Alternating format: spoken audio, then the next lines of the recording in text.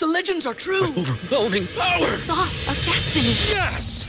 The most legendary sauce has arrived as McDonald's transforms into the anime world of WickDonald's. The greatest flavors unite in all new savory chili McDonald's sauce to make your 10-piece Wick Nuggets, fries, and Sprite ultra-powerful. Unlock manga comics with every meal and sit down for a new anime short every week only at WickDonald's. Ba-da-ba-ba-ba, go! At participating McDonald's for a limited time while supplies last.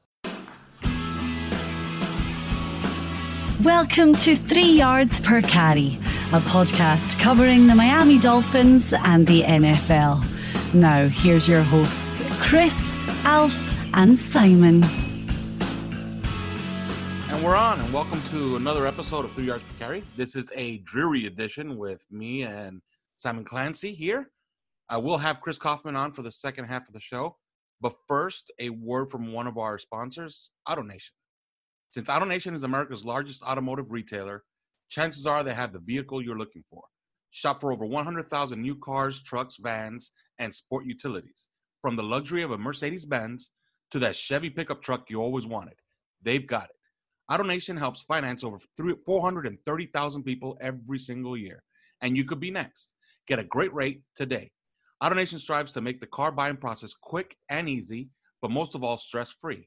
In addition to an extensive selection, all pre-owned vehicles go through a rigorous 125-point inspection and come with an everyday low, no-haggle price. One price, no pressure, guaranteed. Start your search right now at AutoNation.com.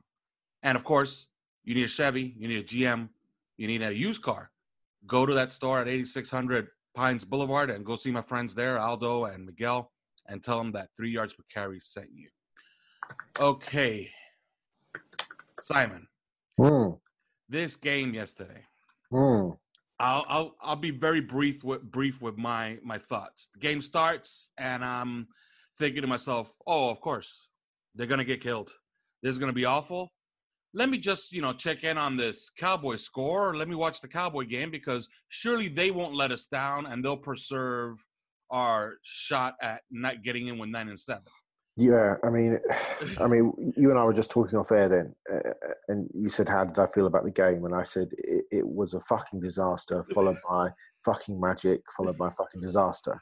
Yes. So I'm sitting there. Let me go for it. Take you through my thoughts during the game. I'm sitting there, and I'm like, "Okay, game's over already. It's 21-0, and at that point, it really looked like they were going to score 60. Okay, and our offense wasn't doing much of anything. So at this point, I'm like, okay, forget about this. Let's see, because surely the Cowboys are not gonna, put up with this crap from the Colts, and they're gonna beat them. Well, no, it's actually worse, okay? Because they lost by 23. We ended up losing by 24. But then I start looking at our game, and we're right there, right before the half, and Tannehill misses a wide open Drake on the swing pass. Maybe he hits him, and it's 21-14. Then Kalen Ballage rips off a 75-yard run, and I'm thinking to myself, oh my God. The Vikings are doing this thing that they do, which is be spectacularly good at losing games that seem won. And then it didn't happen. The fourth quarter came, and it was just an absolute nightmare. Take me through your experience watching this game. So I didn't watch it live. I had to watch it as live. The game had finished by the time I started watching it, but I kind of shut off all my WhatsApp groups and avoid every social media and everything else. But I was driving my kids home, and what was it, 1 o'clock kickoff? So I'm just trying to think US time. So about 1:35 US time, I asked my daughter just to Google NFL scores, but under no circumstances was she to mention Miami, Minnesota. So she read them through, and I, obviously keen on Dallas, Indianapolis, Green Bay, Chicago, because my other half is a Green Bay fan, Tennessee, and Baltimore. And at that point, it was 6-0 to the Buccaneers. It was 7-0 to the Colts. It was 0-0 in the Bears Packers game, 0-0 in the Titans game. And I was like, okay, that's fine. And then about 20 minutes later, because I'm itching to find out what's going on. I'm itching to find out what's happening to the Dolphins, but don't want to ruin it because I want to kind of keep the surprise. So I said to her, Go, just read the scores. Whatever you do, don't mention the Miami Minnesota score. I won't. She says I won't. So she says it's now something like Indianapolis 14, Dallas nothing. And I'm like, fuck, the fucking. Actually, I'm sorry. Somebody told me not to swear so much, so I won't. I'll try not to swear so much. So I'm thinking those blasted Cowboys. Can't even do us a favour. Then Baltimore were then up sort of 7-6 or 12-6 or something, and I was like, "Damn and blast you, Lamar Jackson!" And then Green Bay were losing as well, and then my daughter just went, "Dad, why are Miami so bad?" And I was like, I mean, I thought you weren't going to mention." And she was like, I mean, I didn't. Nothing's happened. I'm just asking why they're so bad." And I was like, if they'd been winning, you wouldn't have asked me why they were so bad. And she was like, "I didn't say anything." So in my head, I'm just thinking, oh no, this is terrifying. So I get home, it's the game on TV at home. So rather than having to watch Game Pass, it's actually live on TV. I'd recorded it, and within, about what seemed like about 8 seconds, we were 21-0 down. And then, it was chunk play after chunk play after chunk play. It was just embarrassing. And I'm like, this is the worst thing that's... I genuinely thought about just turning it off and thinking, this is going to be like 56-0 and just horrendous. Yes. Then all of a sudden, there's the pick six. We start to stiffen up a bit. We punt the ball. They punt the ball, and then, we drive down at the end of the first half. And I'm thinking, it's going to be 21-14, and we're getting the ball back at the start of the second half. This is amazing. And then obviously, I mean, you mentioned the Kenyon Drake. I don't think Drake would have got in, actually, because I do think there were two defenders in that vicinity. It would have been close. The Amendola drop at the goal line, and then the almost pick with that bad throw to Parker, but being hit and whatever. So 21-10, whatever, we'll take it. Balazs rips off the big one. So at 21-17, I'm like giddy as a child, like thinking, oh my God, they're gonna do this again. And also I'd got a direct message on Twitter from somebody, and I hadn't read it because I knew it'd be about the Dolphins. But I just thought, nobody's going to send me a message unless the Dolphins have just done something spectacular. And given that they're 21-0 down, and then all of a sudden it's 21-17, I'm thinking, this is what's happened. They've just gone on this ridiculous run. They've won on the road in Minnesota, and somebody's messed. So I'm like, I'm just so excited. And then when we end up losing, it's double the disappointment, because I thought that we were going to win, and then I had that ripped away from me. So that essentially was just my Sunday. It was just... we mentioned this on WhatsApp 45 minutes ago. I've kind of run out of things to say, and I don't mean that in a negative way or sit and criticize way. I've kind of run out of stuff, not excuses. I've just run out of reasoning. I think I've just run out of not patience. I didn't think we'd win this game anyway. I think Minnesota are the best team we'll play all season on paper, and I think a lot of that showed up yesterday. I think we were out-coached a bit yesterday. Or not out-coached, because I actually thought once we got our dicks in the game, I thought we played pretty well for a period. But, it was obvious. And it was obvious from, it may have been the first possession, but I've got a feeling it was the second possession. We had what probably would have been, if we'd had a healthy Ryan Tannehill, probably a 25, 30-yard QB keeper on an RPO.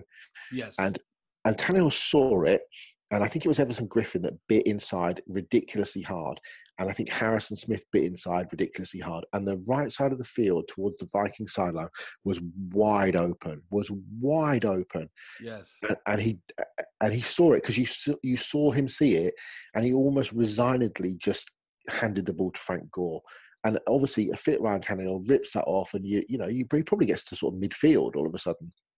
And at that point, he just thought, and I suspect Mike Zimmer at that point just thought, this kid cannot move particularly, and that's what happened. Yeah, that's what happened. And they just flooded they flooded with 5-man blitzes. Sometimes they send safeties as well, and it's impossible to. And the defensive line is good. Tom Johnson and Griffin, and obviously Danielle Hunter's brilliant. They sent Barr, they sent Smith.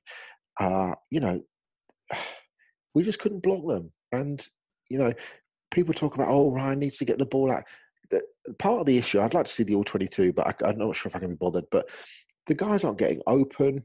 Are they being schemed open? Are they, I don't know. It's frustrating. It's disappointing. I'm not surprised. We're 7-7. I was having a conversation with Ethan Skolnick, who runs the 5 Reasons Sports Network last night, and Ethan feels that a lot of the blame is on Adam Gazer's shoulders. I am of the thinking that, given the situation that we're in, we're doing a fairly remarkable job of things, really, when you consider, everything that's happening in terms of the injuries and somebody sent me a tweet earlier on about the ridiculous amount of injuries that we've had and where that stacks up across the league and percentage-wise. I now can't find it, but whoever sent it, thank you, because it was very good. I think it was a guy called Brett. And it was just really interesting just to see it, and people talking about excuses. And does it fit our narrative that we say it's an excuse over and over again, or does it fit their narrative that we're using it as an excuse? Do you see what I mean? Yes. We've all got narratives. We've all got. I just think my overriding feeling yesterday, and I know I'm on a bit of a rant, but I think my overriding feeling yesterday was, for whatever reason, and I don't think it's that we can't win on the road, because I think ultimately we probably could win on the road. What I think most of all is that when it comes to critical games that we have to win, that we need to win, like when we were 3-0 early in the season, we went to New England, there was all that excitement and we needed to win. That was a statement game for the franchise, and we needed to win, and we stepped on our dicks, and we just didn't have the fortitude, the mental toughness, the whatever it was. I don't know, and Gaze talked about it, but he talks about, when we went to New England early in the season, and for whatever reason, guys, it wasn't like there was a lack of effort, it wasn't like there was a lack of intensity, but we just got smoked. Yeah, they just got blitzed. Yeah, we went to Minnesota yesterday in a game that, we had to win. We had to win it, because now I think our chances of making the playoffs are now at 3%. And I think they were like 47% or something before this game. So we had to win this game. But we turned up, and whether it was mental weakness or whatever it is, we just got smoked again. We weren't ready or capable of winning a game that we had to have, that we knew before the game that we had to have. It's not like winning the Miami Miracle game or against the Bears, because that was early in the season. The Miracle game, it's at home and there's different circumstances. You weren't expected to win that game. The expectation to win this game wasn't particularly great either, but the team knew that they had to win this game. Yeah, they had to win this. Otherwise, all that happened the week before was just an anomaly. As great as the Miracle was, and as great as it will always be, losing yesterday means the Miracle didn't really count for much. It counted for all the excitement and all the wonderful stuff and the slaying of New England. But actually, in the grand scheme of things, it didn't count for anything. And that's possibly the most disappointing thing. We just don't have the stones to win a game that we need to win. And I don't know how that's ever going to change, when that'll ever change. You look at Ryan. Ryan, I've been on and off and on and off and on and off with Ryan Tannehill, and I so badly want him to succeed. But Barry Jackson tweeted something today, which I just thought was phenomenal, and I didn't realise that it was this situation. And this sort of blows my mind, I think. Ryan Tannehill, this is one of the most disturbing statistics I've heard. In his career, and what is this, year 7, year 8? Yes. Year 7. He is 3-13 on the road against teams that were playoff teams that season. 3-13. In his career, he's won 3 games on the road against playoff teams. One of those was in 2012. One of those was in 2013. So from 2014, 2015, 2016, 2017, so 5 seasons, and he missed a season and a half, essentially. He's won one game, since 2013 against a playoff team on the road. That is an astonishing, and we've been smoked. He's lost 4 consecutive road games against playoff teams by a score of 117-48. That is astonishing. And it's not even winning the games, actually. It's playing well in them. Yes. there were issues yesterday, and we know about what the issues were because we couldn't block for shit. I mean, he threw a pass to Danny Amendola, a seam route to Danny Amendola that hit Mac Alexander's hand. It was really well played by the DB. It was also really well thrown ball. It was a really well thrown ball. Yes. But it's hard to run away from statistics like that. It's hard to make you think, and I suppose this is the thing, isn't it? This is the ebb and flow of Ryan Tannehill. We had the beauty last week and we had the beast this week. And I don't know. I'm just at a loss. It's just frustrating, isn't it? Fucking hell, it's frustrating. Well, we're going to get into it when we come back after you tell the people about BetDSI. Yeah, I mean, do they care about... Do you think you can get a bet on a Ryan Tannehill winning a... Do you think even the people care about... No, they probably don't care about a Ryan Tannehill bet. The NFL and NCAA seasons are coming to an end. Miami have 2 games left. We are not going to the playoffs, people. We are not going to the playoffs. Bowl game starting. Take your pigskin knowledge to the bank with our friends at betdsi.com. Help you get started. They're offering double your money on your first deposit. So you deposit, start winning, and get $2,500 for free. Double your money from the start. When it comes to football, they've got every wager you could want or imagine. If it's happening in sports, they'll put a line on it. The NFL, the NCAA, NBA basketball, baseball, March Madness next March, the UFC, Premier League, esports, whatever you can think of. Join BetDSI today using promo code YARDS101. That's us, YARDS101, to get in the action and get paid. Do not stand on the sidelines. Enjoy the games that much more when you play at betdsi.com. So. All right.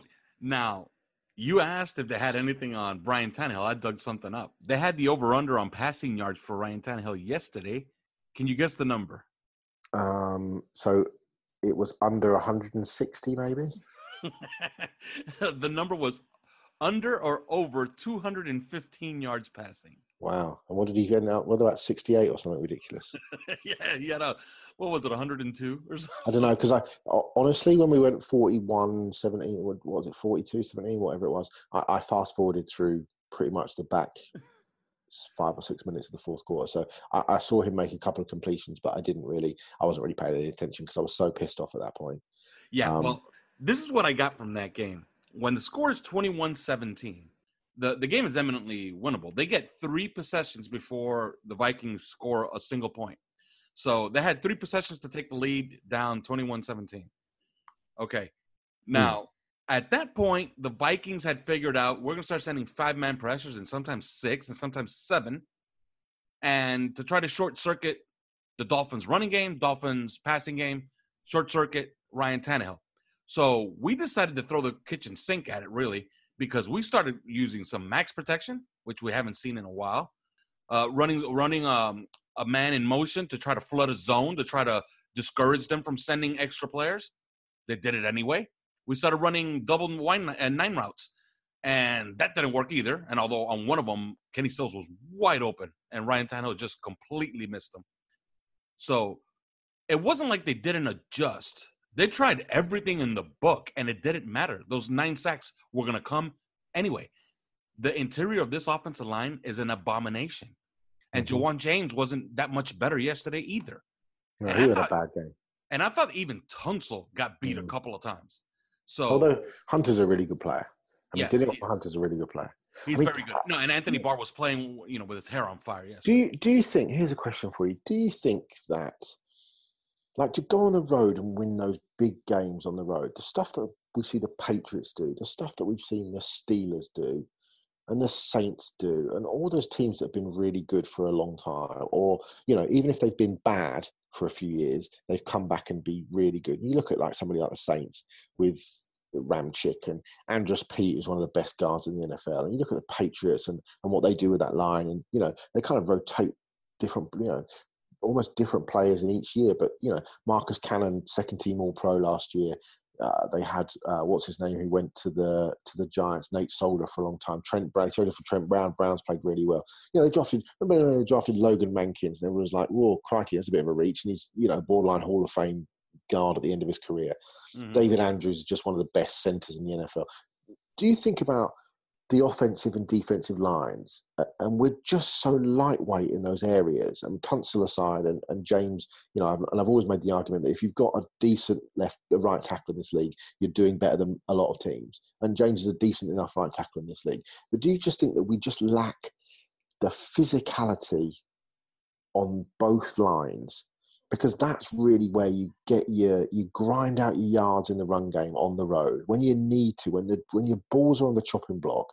Can you rely on 5 big uglies to smash people in the face and move the ball 4 or 5? So you look at the way the Steelers for years under Roethlisberger had really average lines, and Ben used to get hit all the time. And now you look at that group, and that group's really good.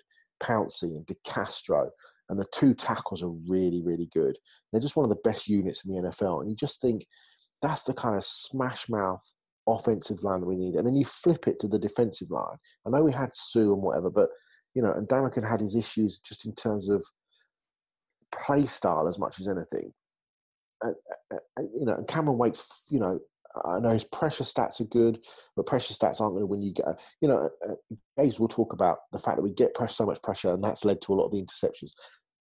He's the coach. He looks at stuff way more than I do. He's probably right, but it just feels like we don't get pressure in massive situations on the road. We don't get interior pressure on massive situations on the road.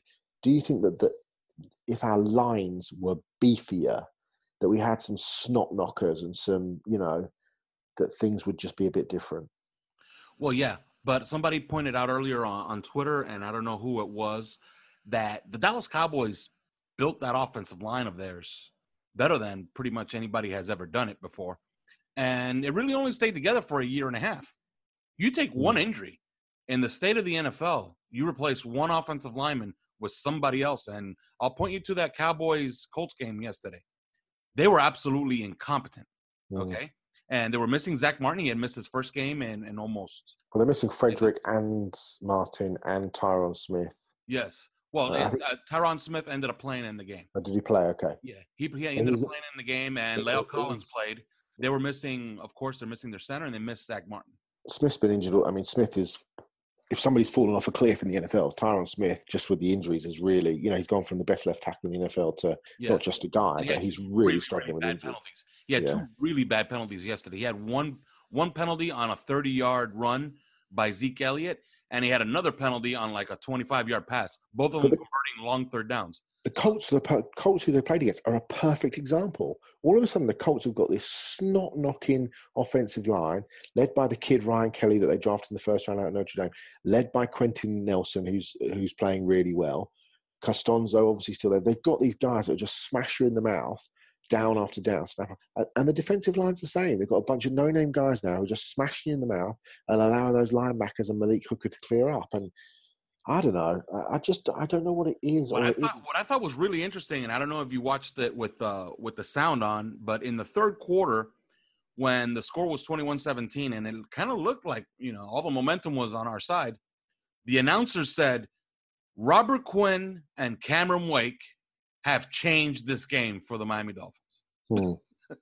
And it was interesting because the Vikings did get away a little bit from their running game. What I wouldn't say that they completely abandoned the running game, but they weren't satisfied with what the running game was giving them, because now that they were running it on first down and they were getting 2 yards, or they were getting 1 yard or no gain, and then they were throwing on second and third down and then going 3 and out.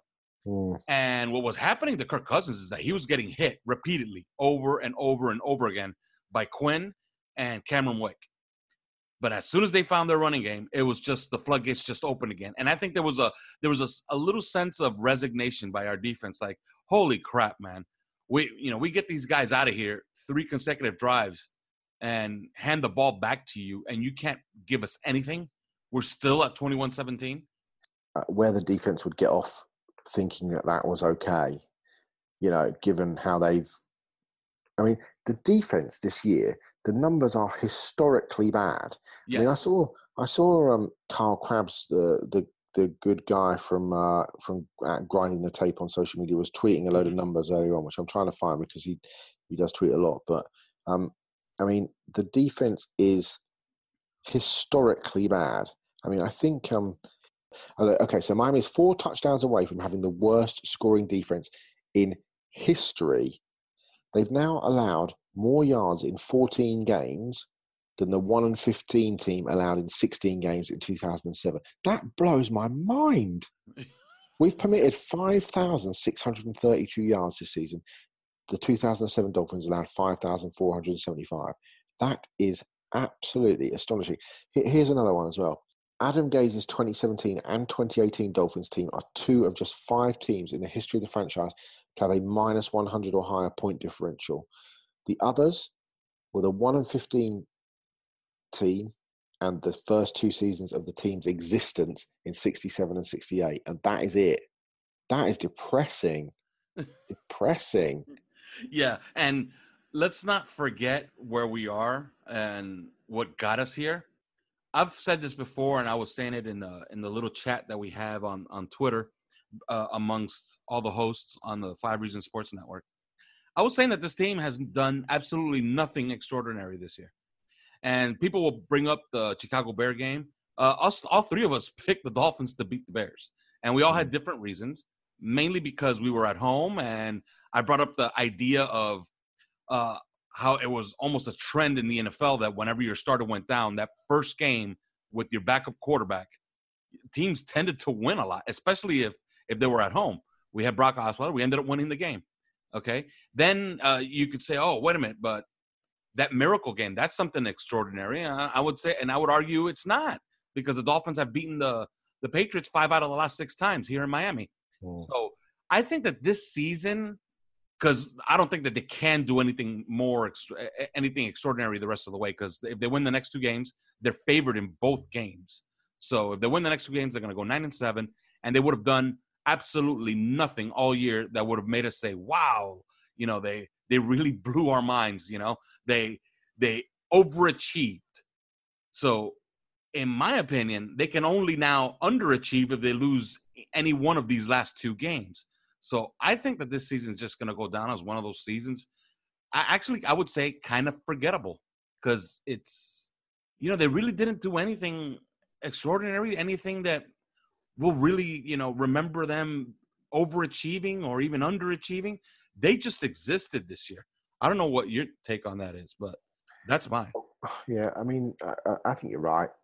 I've got a question for you. Do you think, because this is not a 1-year fix. It's not like the Dolphins are going to be in the Super Bowl next year. No. It feels like it's a long-term thing. Do you think that Adam Gase will be here to see out the thing, or do you think that somebody else, that they'll just, that Steve Ross will just decide, you know what, enough is enough? Well, I think that Adam Gase has coached his way to a point where you can't fire him, because I do expect him to win the next 2 games. I'm going to pick. What if Jim Harbaugh tells Steve Ross that he feels like he wants to come back to the NFL? Then all bets are off, because I've always said, and I've said it on this podcast, that Stephen Ross strikes me as one of those over emotional fans, and I don't think that's necessarily a bad thing. It just means he really, really cares. Okay? What if John Harbaugh gets sacked by Baltimore? I think you have to consider, in my opinion, I would consider John Harbaugh before I would consider Jim, to be honest with you. No, I would too. I mean, to me, Jim Harbaugh is somebody that the game has passed by. Yes. Frankly, I mean, I've watched enough Michigan to see that offensively, and whether that's Pep Hamilton or whether that's Jim Harbaugh. But I don't know. It's just it doesn't feel like there's a quick fix pill out there for Miami. No. Even if we're all high on Kyler Murray, for example. But even if we draft Kyler Murray, it's not like I don't see him coming into the NFL, ripping it up, doing Pat Mahomes and pushing Miami deep into the playoffs. Realistically, that's not going to happen. Yeah, but I think where we are right now is that I do expect him to win the next 2 games, and that means that he would have gone 9-7 after going 6-10, after going 10-6. Now, that's not a bad record, okay? That's 2 winning seasons in 3. And you could argue that this year, we said it at the time, we felt that Colts game decided the season. As it turns out, had they won that game, we would be sitting here right now, fresh off of a loss against the Vikings, with the Dolphins controlling their own destiny, winning the next 2 games, being into the playoffs, period, not needing anybody's help. So it turned out that Colts game ended up deciding the season, okay? So I think that next year, I think you have an Adam Gase that's going to have a very short leash. And I don't know what that means for as far as all the cap space that they can create. I don't know if they're going to let him spend on that money. So they might tell him, look, this is the team you built. You get to fix some of the offensive line because, it's in our best interests. But are we going to let you spend $100 million on, let's say, a Jadeveon Clowney? No, we're not going to let you do that.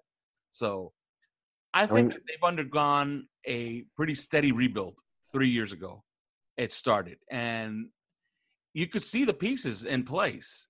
But two places have been, I wouldn't say ignored, but I think they've had a lot of misses on them. And that's the offensive line and the defensive line. And I think that that's where they have to go this offseason.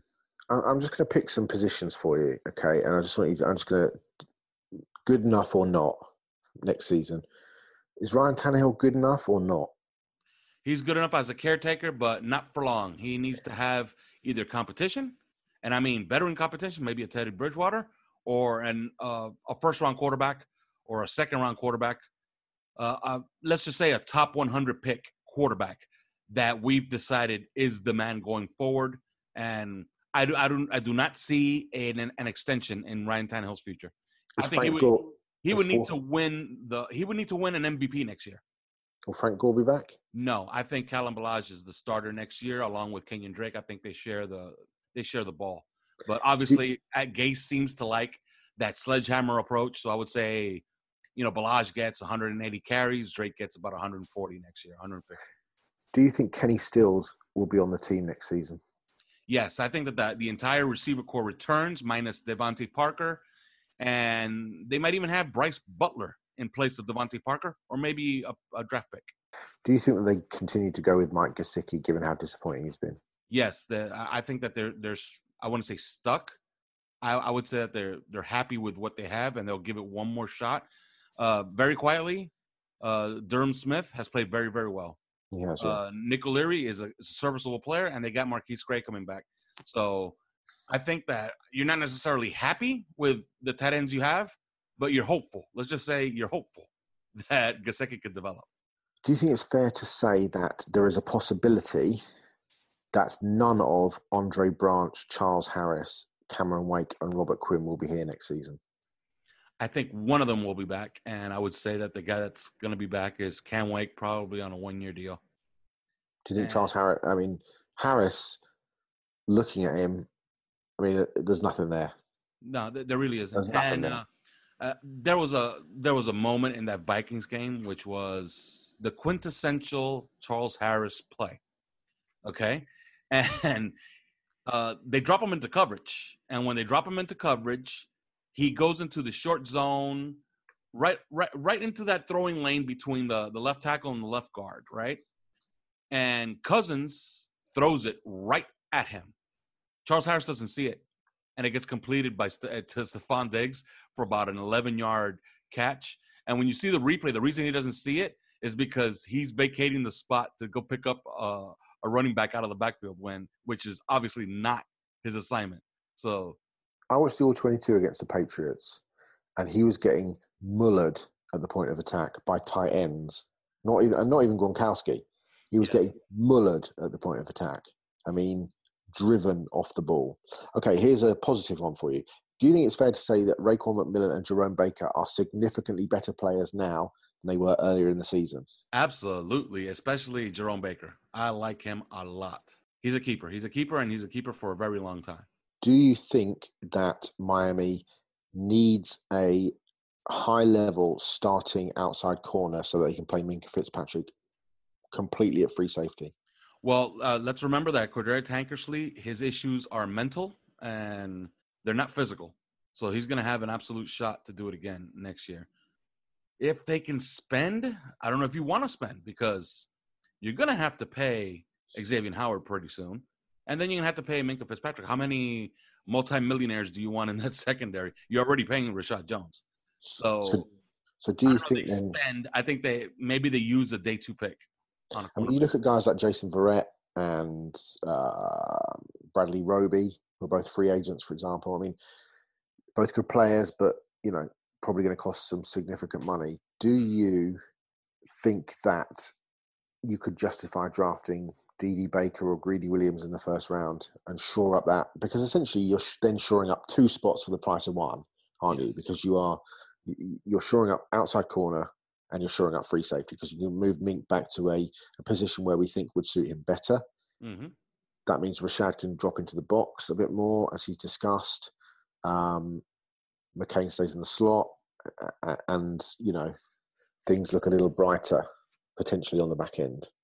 Yeah, I would say so, especially Greedy Williams. Like, I don't know if we're going to be able to get him. Like, man, yeah.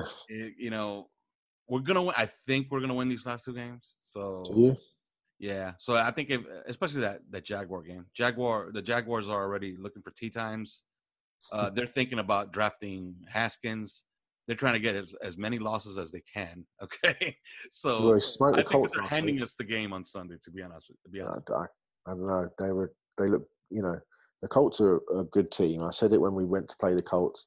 The Colts are a good team, and they held the Colts without, big goose egg the Colts laid, 0 points. Yeah. I think that Jacksonville defense is ready to play, and Leonard Fournette is going to be, he's not had a great season. He's been injured, but I mean, you'll be looking at that tape thinking I can run for 100+ yards here. One other question, which has completely now gone out of my head, but it was bound to be fucking disappointing. So I'll probably just, Oh, so yeah, the news if you hadn't heard, Frank Gore is out for the season. Rashad Jones spoke to the press and said he had no idea why he was being played more as free safety and not in the box. Well, the answer to that is that TJ McDonald is not somebody that you want to play at free safety. You do not want to play TJ at single high so that Rashad can roam about in the box. I mean, that to me is common sense. I mean, we could play TJ McDonald at free safety single high if you want to, but good luck with that. I mean, maybe you do it next week because Blake Bortles can't throw, but I mean, that to me is the reason why. Kenyon Drake, on the other hand, said that he had 1 carry and just needs to play better. I've been told that Drake has is the walking wounded, and the team do not want to run in between the tackles because they essentially want to keep him on the field to do all the other stuff he does, the misdirection, the catching balls out the backfield, those sorts of things. When I mentioned that on Twitter earlier on, somebody did make a very good point as to why then he is on returns, which I don't have an answer for. I would suggest that 95 times out of 100, he's not going to be bringing the ball out. And if he is bringing the ball out, he's doing it of his own accord. It's not like maybe he's trying to prove a point. I mean, he's a tough kid. He's a hard kid. He's a tough kid. He's built like a brick outhouse. So I don't have all the answers. I don't know why he's on kick returns and why they're not running him so much. But I do know that they don't want to run him because they don't want to run him between the tackles. So his shoulders, he's got both knackered shoulders and a knackered ankle. I just don't think that's what they want to do. That's certainly what I've been told. But yeah. Oh, God. When's it ever going to get any better? When they get a better quarterback. Yeah, it's probably right. You asked me earlier in the show, how do you win some of these road playoff games? And sometimes the answer is as simple as having one guy, the guy who has the ball in his hands every single play, guide you to one of these wins on the road. The golden goose isn't out there, though, mate, is it? Teddy Bridgewater, people keep saying about Teddy Bridgewater's become a Hall of Famer by virtue of not playing. Yeah. I mean, Bridgewater's a perfectly decent quarterback. Yeah, and I've heard people complain about Ryan Tannehill's salary, but then you go on Twitter and you look and you say, but it's going to cost you about $30 million for 2 years. Yeah, for Teddy Bridgewater. And everybody's like, yeah, go ahead, pay him. What do you think Bridgewater's going to get exactly? I mean, what do people think he's going to get? I mean, he's not going to be just like, oh, don't worry. It's, I mean, he just got 6,000. He just got 6 million just to sit on the bench for 1 year for the Saints. And that was essentially a significantly toned down deal. Yes. He's, I don't know. I mean, it was $22 million. He was on a $22 million deal, per season. His base salary was $22 million if he stays on at the Saints for the next 2 years.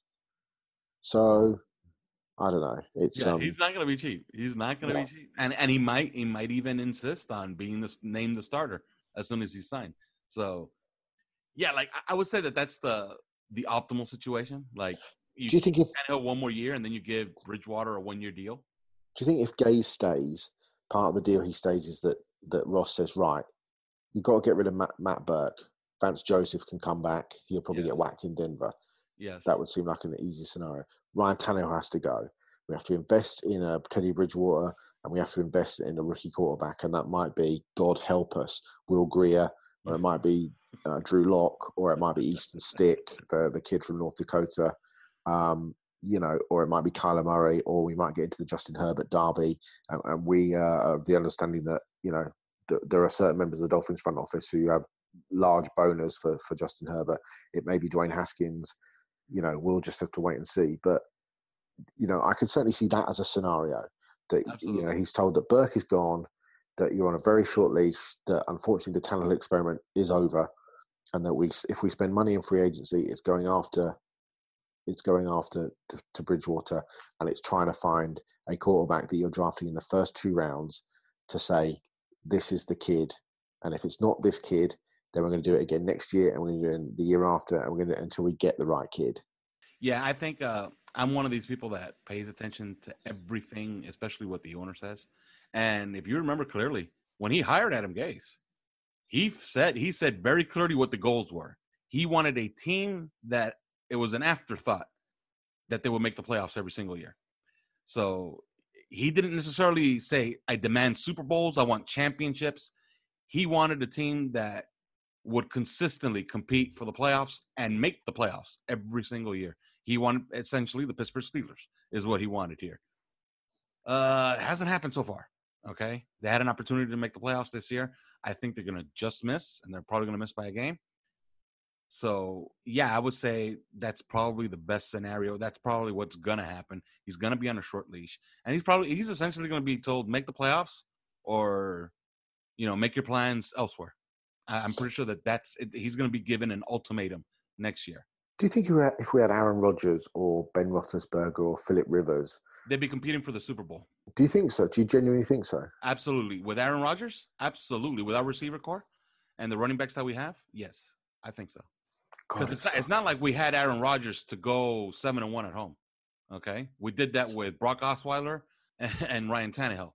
Now, do you honestly believe that Aaron Rodgers, with our talent, would have gone 1-6 on the road this year? No. I think he's 1-6 on the road in Green Bay this year. Genuinely, I genuinely do. That's awesome. Yeah, but my opinion of that Green Bay team. I don't think it's very, very, very good. The Packers. Do you know what the Packers are this season?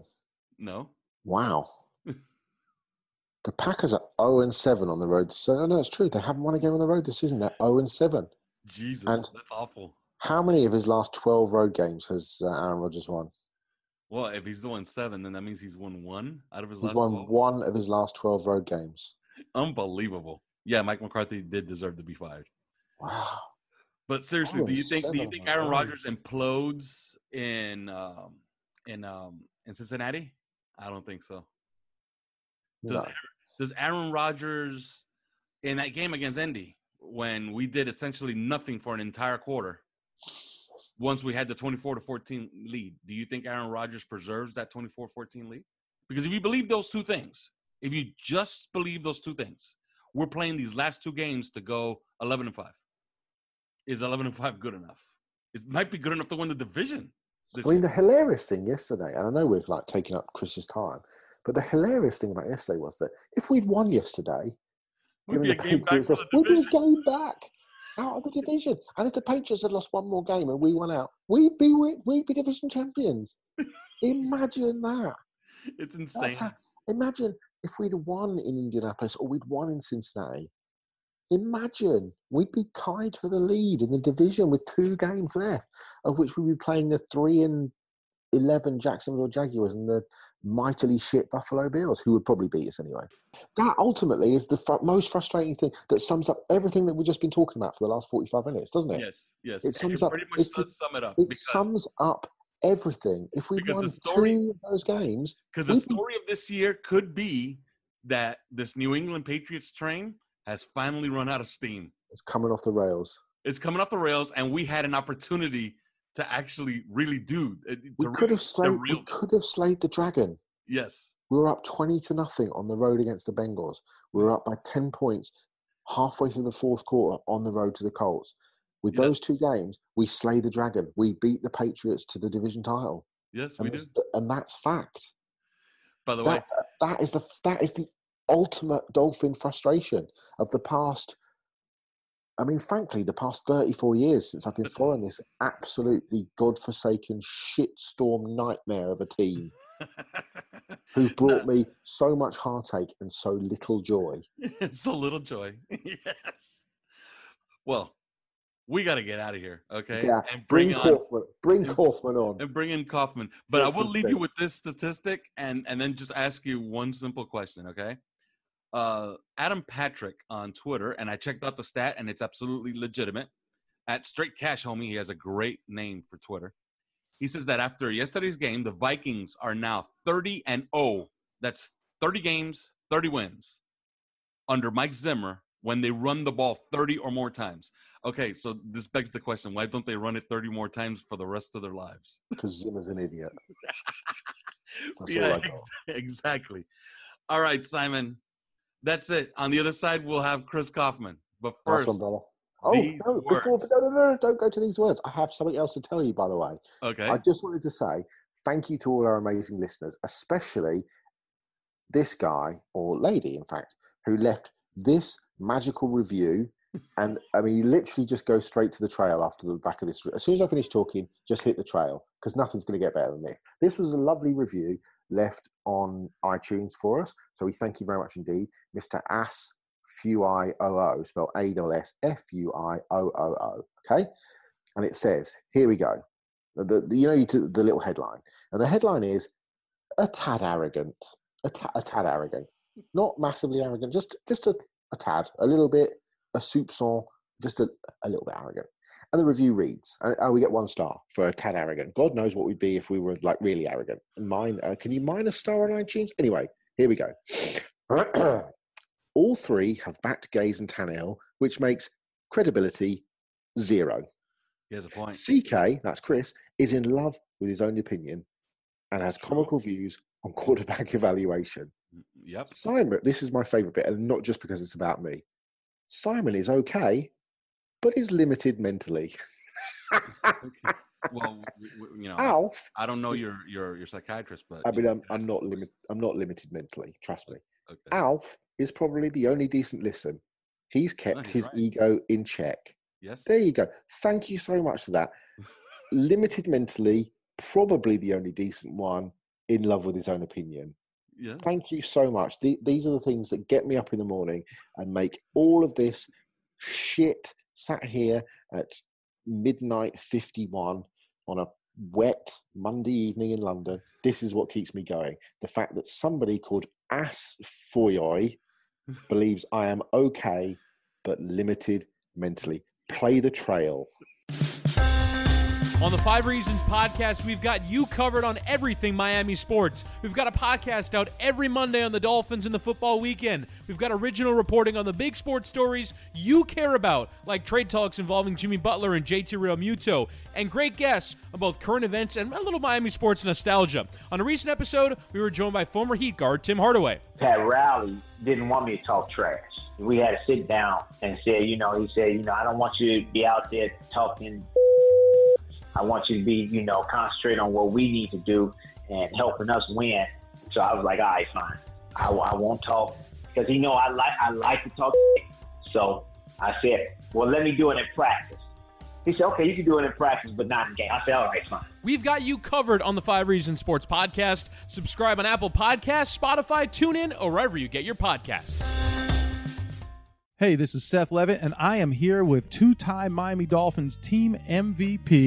Seth, man. They already know this is OJ McDuffie. Why don't you tell them what we're really here for? We're excited to join the crew at the 5 Reasons Sports Network to bring you our new podcast, The Fish Tank, Dolphins Tales from the Deep. OJ, tell them what they can expect when they dive in. Yeah, Big Seth. We've got some of your favorite all-time Dolphin players in the tank sharing some of the best stories that you've never heard. So it looks like Sasquatch because he's chasing me. Because you know Izzo with his clothes on. He's so hairy, that guy. Wait, why are you looking at me like I know Lizzo with his clothes off? Seth will know Izzo with his clothes off. So make sure you find The Fish Tank on iTunes, Apple Podcasts, or if you're one of those Android people, Google Play Music, or on several cross-platform apps, including Podbean and Stitcher. Thanks for diving in.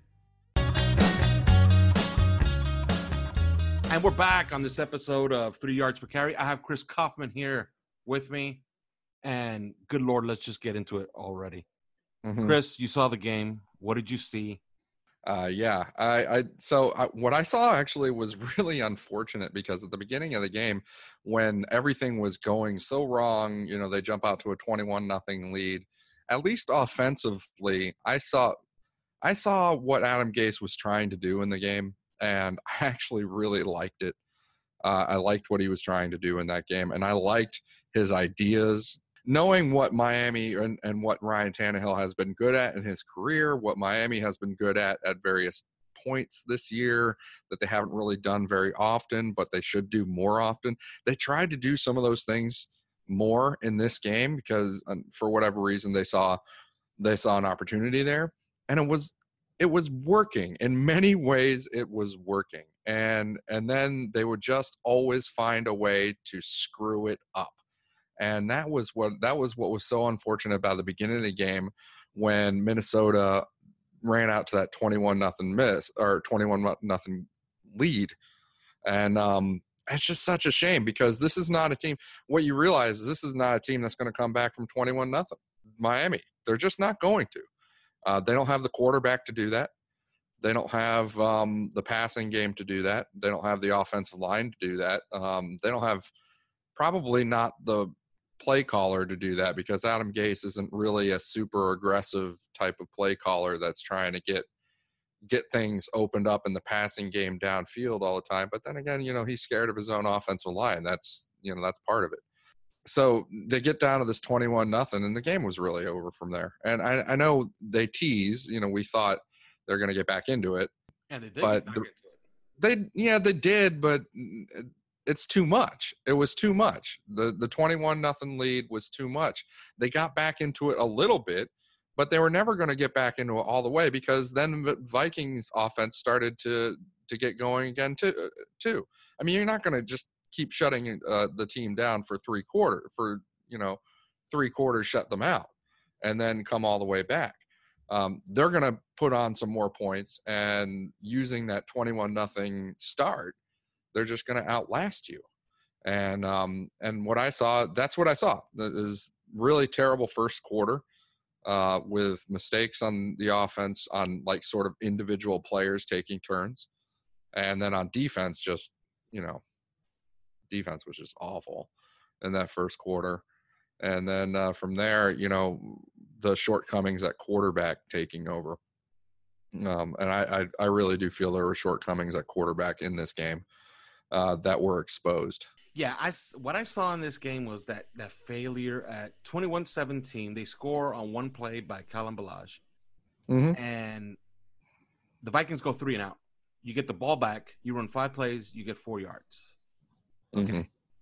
Then you have the Vikings get a field goal after that return. Remember the return? Mm-hmm. Yeah, the punt return. So it's 24-17. It's not hopeless. No, it's not. At 24-17, it certainly was not hopeless. You get the ball back, 3 plays, negative 3 yards. You punt again. They get the ball. They go 3 and out again. Mm-hmm. You get the ball. You go 3 and out. Yeah. Now they get the ball and they mount together. They put together a 57-yard drive and they go up 10. And right there, you really felt like, okay, you really, really need an answer now. You need to drive. You need to get a field goal. You probably need a touchdown. You go 3 and out again. Yep. And that's essentially the game because now they smell blood. They put together a 55-yard drive. They get a touchdown, and now the game is essentially over. Well, the game was after they put together that 55-yard touchdown drive. I mean, it still would have been a game if they hadn't done that. But that's part of what I'm saying. You're not going to shut them down entirely for 3 quarters in their own house, probably. So, I think that's where I keep saying that using that 21-0 lead, they outlasted us because they were going to get it going again, and they did. And they started finding stuff that worked again, and Miami, just couldn't keep up. What Mike Zimmer did is, and you have to appreciate that Miami probably didn't anticipate this and probably had reason not to anticipate. Mike Zimmer blitzed the hell out of Ryan Tannehill in this game. Yes, he did. And in fact, he blitzed Ryan Tannehill more than not. And if you go back and Mike Zimmer's defense is a 4-3 defense. It's very Seattle like, Miami Dolphins like, Matt Burke, takes from Mike Zimmer. It's a lot like these 4-3 defenses like Philadelphia that don't blitz a lot. They just don't blitz a lot. They're not a blitzing defense. No. Go back in Mike Zimmer's history. He's not a blitzing guy. Well, he blitzed Tannehill more than he didn't blitz Tannehill, So, and that's, if you go back, that might be the first time Mike Zimmer has ever done that. Because I went back 6 years and I didn't find a single game when he ever did that before. And so, what it was is, once they had this lead, and knowing what Ryan Tannehill is facing, from, a knee standpoint, he's getting over a 2-year knee injury. A lot of people, we still don't talk about that. We don't talk about that much, even though it is still an issue. The shoulder thing, which, we all talked about a lot. And now this ankle pops up. And I think he's got other issues even besides that, just like little nagging stuff like his back. And I heard about a leg issue before he even had the shoulder issue. He's a beat up guy, and Mike Zimmer clearly smelled blood in the water. And what do you do when you smell blood in the water with a quarterback is you blitz the hell out of him. This is what you do with rookie quarterbacks when you think they don't know how to handle it yet. And this is what you do with older, physically impaired guys who you think can't protect themselves anymore. And that's what Ryan Tannehill is right now. He is diminished. All right. He's not the Tannehill we drafted. He's not the Tannehill of a couple of years ago, 2016, 2015, before, when he was, kind of a physical specimen, a physically very tough guy, could run around, throw the ball. I mean, he can run around a little bit, but he is physically diminished right now, and he cannot protect himself against those blitzes. That's why Miami is never going to come back from a 21-0 like that. They're never going to be able to pass the ball around the field and get a wide open, attack going and have him make plays from the backfield under duress and do some of those things. He's just not going to do that anymore. He's 30, and sometimes this year I think he looks 35. And that's the way he looks to me, and that's the way Mike Zimmer, more importantly, that's the way he looked to Mike Zimmer. You're seeing the downside of all these street free agents, which, had been performing maybe a little bit better than they should have in some games. And then other games they come up duds like this. And then the guys that you need to step up and make plays, don't have the talent to do it. Danny Amendola probably had his worst game as a Dolphin. Yes. And so it's really depressing to see that there's, they just don't have the talent here. You need defensive linemen to step up. Where's Charles Harris? He's never going to step up. Where's Andre Branch? He's never going to step up. Well, I think Charles Harris is, I think it's over. It's over. I think so too. Yeah, there's really nothing else. There's nothing I don't. See. It's too bad. I was high on him just like anybody else. I wanted Tack McKinley, but his rookie year, you could see it. It's on tape. Yeah. How fast he is in game, and you think to yourself, okay, if he's this fast on tape, it's eventually gonna, it's gonna click. The light bulb is gonna come on, and that's it. Now, you were talking about street free agents, and I think it's just an epidemic around the league. Like, if you lose an offensive lineman, you're done. Especially at that spot, at any spot, really. You just Ted Larson was so bad again. Yeah, he's just bad. Period. But we'll always have the Miami Miracle. We'll always have that block. Yeah. Okay. But Travis Swanson, for as much as we talked him up, there are flip sides to that. He has bad games too. Yeah, but he could be one of the 8. I think that he could be one of the 8. Like starting next year, he could be a backup center. He could be a backup. I think I'd be aiming for him to be backup, but that's personal. That's my. Yeah, I think that's fine. But I think it's an epidemic around the league. Yeah, it happened to the Cowboys yesterday. Okay, they didn't have Zach Martin. They had Tyron Smith, and he played, but he didn't play particularly well. He had 2 bad penalties that negated big plays. But I forgot who they put in his place, but they were a sieve at guard. And all that pressure up the middle short-circuited Dak Prescott. And to further illustrate why it's an epidemic across the league, if you lose one offensive lineman, you're pretty much done. Teron Armstead is all-world for the New Orleans Saints. Do you know who started at left tackle tonight for the New Orleans Saints? No, I didn't. I haven't been paying attention to that game at all. Jermon Bushrod. Oh, yeah. Of course. And he has been an absolute mess in that game because I've been watching it here as I was recording with Simon. I was watching the game, and good Lord. Oh yeah, he's got to be a man. Like I think when you're on your second left tackle, you're in some trouble. Okay, we respect Sean Payton a hell of a lot on this show. Mm-hmm. Although we've pointed out how he got his start in New Orleans, where it wasn't much more different than Adam Gase, especially if Adam Gase wins 9 games this year. If he wins 9 games, he's going to actually match Sean Payton's first 3 years. Okay, but he evidently thinks that Jermon Bushrod at left tackle is a good idea, and I'm just saying there is no other ideas. If you lose an offensive lineman, you're pretty much done in this league. Well, but on the other hand, I mean, look at us. We think that Zach Sterup at left tackle is a good idea. And I've talked him up before, and I've said, hey, he looked pretty good in preseason. I wonder what he's going to look like in the regular. Well, the regular season came and he looked terrible. I mean, that's because he's Zach Sterup. I think that the evidence is in where I think a third tackle or a third starting quality guard is probably necessary pretty soon. I think teams start signing a third quality starting caliber guard just in case one of these disasters strikes. But it's not just that. It's so I think it's the teaching on the offensive line. I really do. I don't get so. I mean, there's a blitz in the Dolphins game where you'd swear just by looking at it, and of course we don't know, but Anthony Barr comes right in over Ted Larson on a play action, but based on the way the play action and the flow of the blocking was, and you're like, Laramie Tunsil, you're probably, when you see Anthony Barr threatening that B gap, you probably need to know that you need to get over there and get him, but he never looks at it. He never engages once. And then Kalen Ballage, this is the sack that supposedly Kalen Ballage led up in the game in pass protection. Okay, this was play action. Play action, and Kalen Ballage had to fake a handoff before he could try and get in the way of this of a rushing Anthony Barr, who's beelining from the B gap straight to Ryan Tannehill. And so it's like, what's Kalen Ballage going to do about that?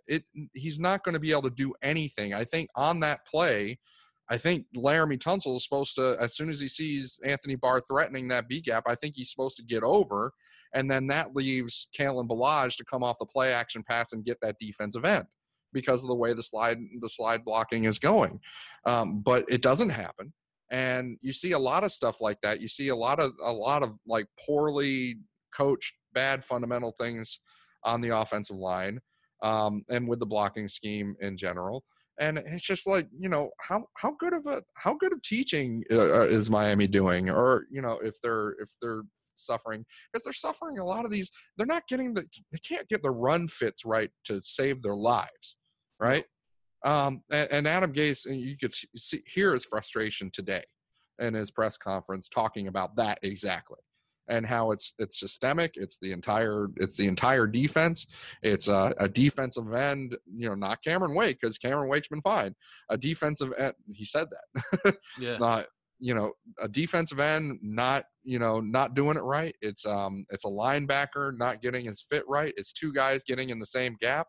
It's a safety not getting it right. It's a corner who, if he's got the opportunity, he's supposed to shut down that edge, and he doesn't. It's everybody. And I think the teaching, that points to the teaching.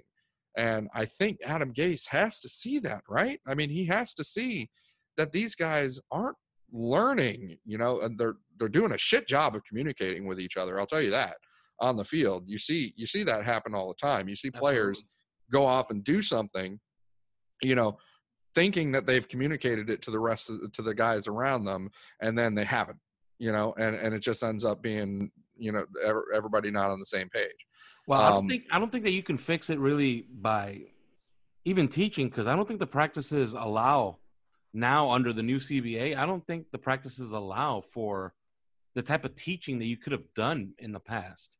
And I don't think it's just the Dolphins, because I watched a Dolphin practice, and I told you about this in the preseason. I was like, man, I don't know what they get out of these practices.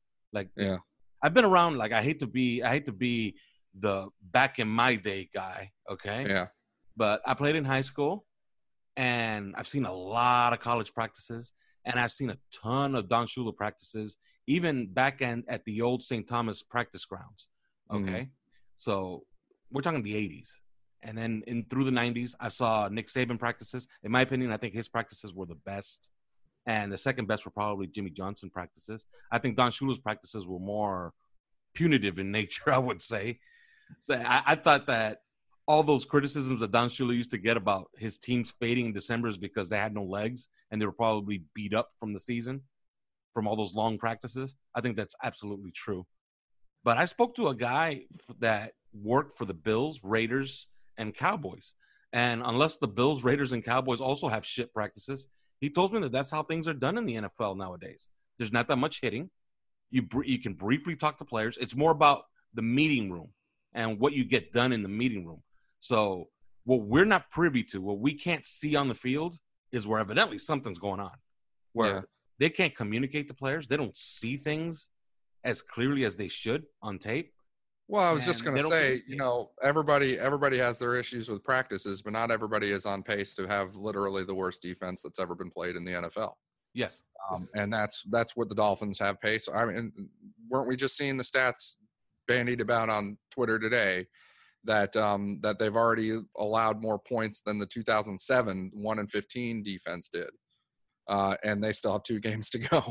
And they're on pace. Like, they let up, if they let up, I think 4 more touchdowns or something like that, they'll be the worst scoring defense in NFL history. 4 more touchdowns. That's all we got to do. That's all. That's it. 4 more touchdowns in the next 2 games.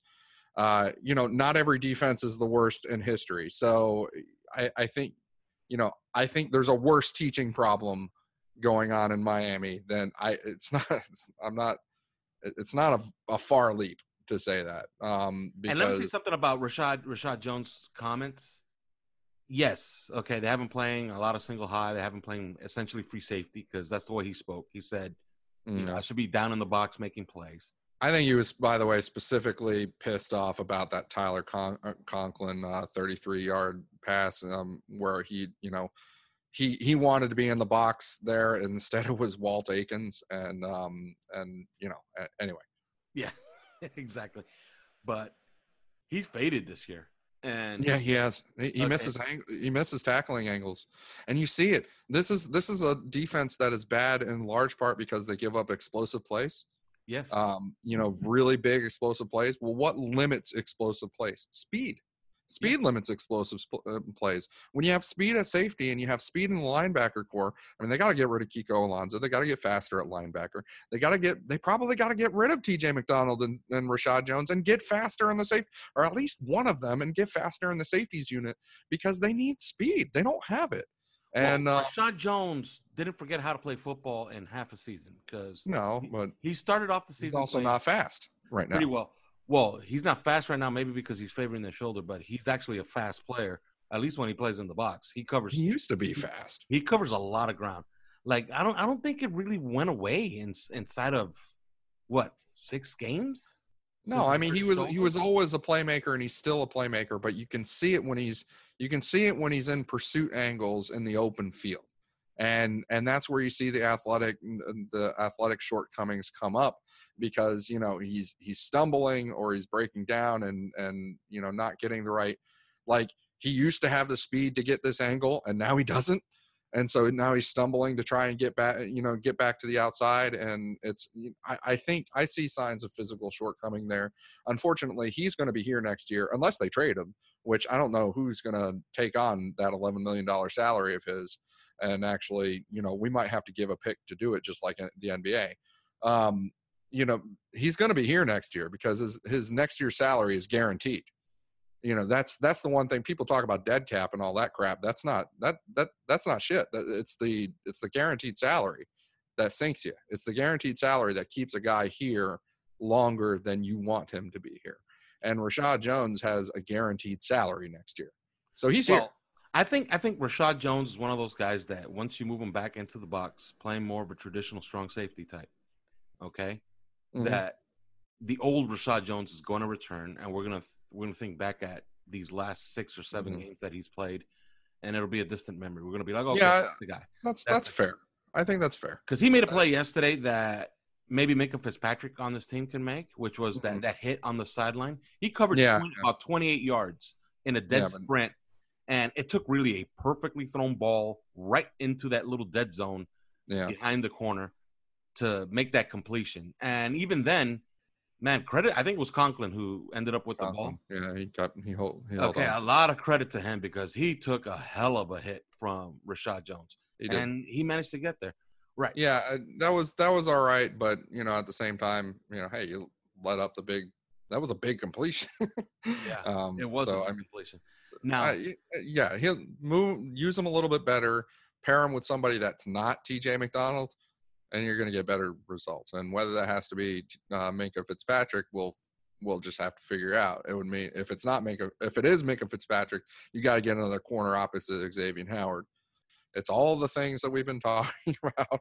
It's all the things that we all think it is, and it's just terrible. It's too bad. And then on offense, it's just like, man, I loved what they were trying to do. I really did. They were scoring 0 points until Minka Fitzpatrick had that brilliant play, but they were scoring 0 points, and it was just because everybody traded turns, screwing it up. And it was Amendola dropping a ball, or like twice, I think, and or it was Bryce Butler stepping out of bounds before he catches a brilliant pass. It was Kenny Stills, I believe, on a first down play, on a play that was going to work. Yes. Falling down on the field. While he's how about when they ran the double 9 routes and Kenny Stills beats Holton Hill. And Ken Hill airmails it on an all-out blitz. They sent 7, and we managed to pick up 7. Yep. Because we had max protection.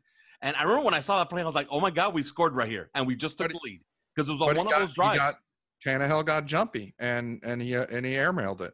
He airmailed it, and all he had to do was just put it out there, and Kenny runs right under it because Kenny was absolutely in a dead sprint. And they were doing a lot of pullback in the cover too. So they were waiting for that opportunity. Yes. They were waiting for that, and they got it. And they picked up what they needed to pick up to hit it. And then Tannehill gets itchy. That's what happened on the play. Yeah. He got itchy and he laid it way too far out there. Yeah, but I've said it before. It's inherent accuracy. It's just that he got itchy on the play. Yeah, I said it before, and we talked about, because we're not going to talk about the road woes here because they're well documented. We've talked about it enough. But it's a problem. But yeah, it is a problem, man. And I said it before. I think it's their ability to breathe in these games. Mm-hmm. Like, to complete that pass to Kenny Stills and give us the lead after being down 21-0. Mm-hmm. It just took a deep breath from Tannehill to just sit there and say, okay, I might get hit. It's a distinct possibility that by me setting up here and stepping into the store to deliver a perfectly thrown ball here and score 7 points, it's probably going to take me getting hit. But no, he got itchy and he hurried it and he out threw Kenny Stills, who was on a dead one of the by best 15 yards. One of the best deep receivers, really, statistically, over the last 5 seasons or something like that. And by the way, Stills didn't have a step. He had 5 yards. He had 5 yards. Yeah, I remember that one. And there were others like that. There was near the red zone, the drive that ends in a field goal, I think it was. This is the one that he threw to Nick O'Leary that he got nailed as soon as the ball came in and he couldn't hold on to it. You'd need to be Travis Kelce to hold on to that ball probably, but but anyway, but on that play, you look at who pops open. I mean, it's double crossing routes, and Nick O'Leary is breaking to the right. Kenny Stills is breaking to the left. Kenny Stills had nobody on his side. Nick O'Leary had a linebacker waiting for him on his side, and Tannehill throws it to Nick O'Leary. And that's a pure mistake on Tannehill's part. There's another one, the one that he throws up on a prayer to Devontae Parker, and we're lucky Devontae, broke that up in the end zone. Play of the season for him. Yeah, so he did. He made the play of the season for him. But that one that Tannehill just throws up on a prayer and doesn't throw it very well, to be honest. if you just extend that, there was a blitz there. If you just extend that play like half a second longer, breathe, like you said, breathe and hit Kenyon Drake as your outlet. Kenyon Drake leaking out to the left-hand side as your outlet. That's the open man. And, that you probably get a conversion. Maybe. I mean, that guy can make plays, so you can probably get a touchdown. Yeah. All right. Before we get out of here, do you agree with my assessment of the running back situation for next year, that Kalen Ballage is going to be the quasi-starter sharing time with Kenyon Drake? Discuss with Simon, about some of the reasons why Kenyon Drake wasn't getting more action. Yes. He's completely beat up. He's really beat up. Yeah. So because of that, that's what leads me to not know. But knowing Kenyon Drake's history at Alabama, where he never was the starter in large part because they thought that he was always going to get beat up, then I say, yeah, that's probably a pretty good bet. All right. You got an extended 3 yards per carry this week. When we talk to you guys again on Thursday, we'll be previewing the Jacksonville Jaguars, which, hopes are not dead, but they're not necessarily alive either. All right. So that's it. The undead Dolphins. Yes. The undead Ryan Tannehill. That's it. There is no more. So see you on Thursday. Thanks for listening to 3 Yards Per Carry. You can subscribe via iTunes, on Podbean, or your usual podcast provider.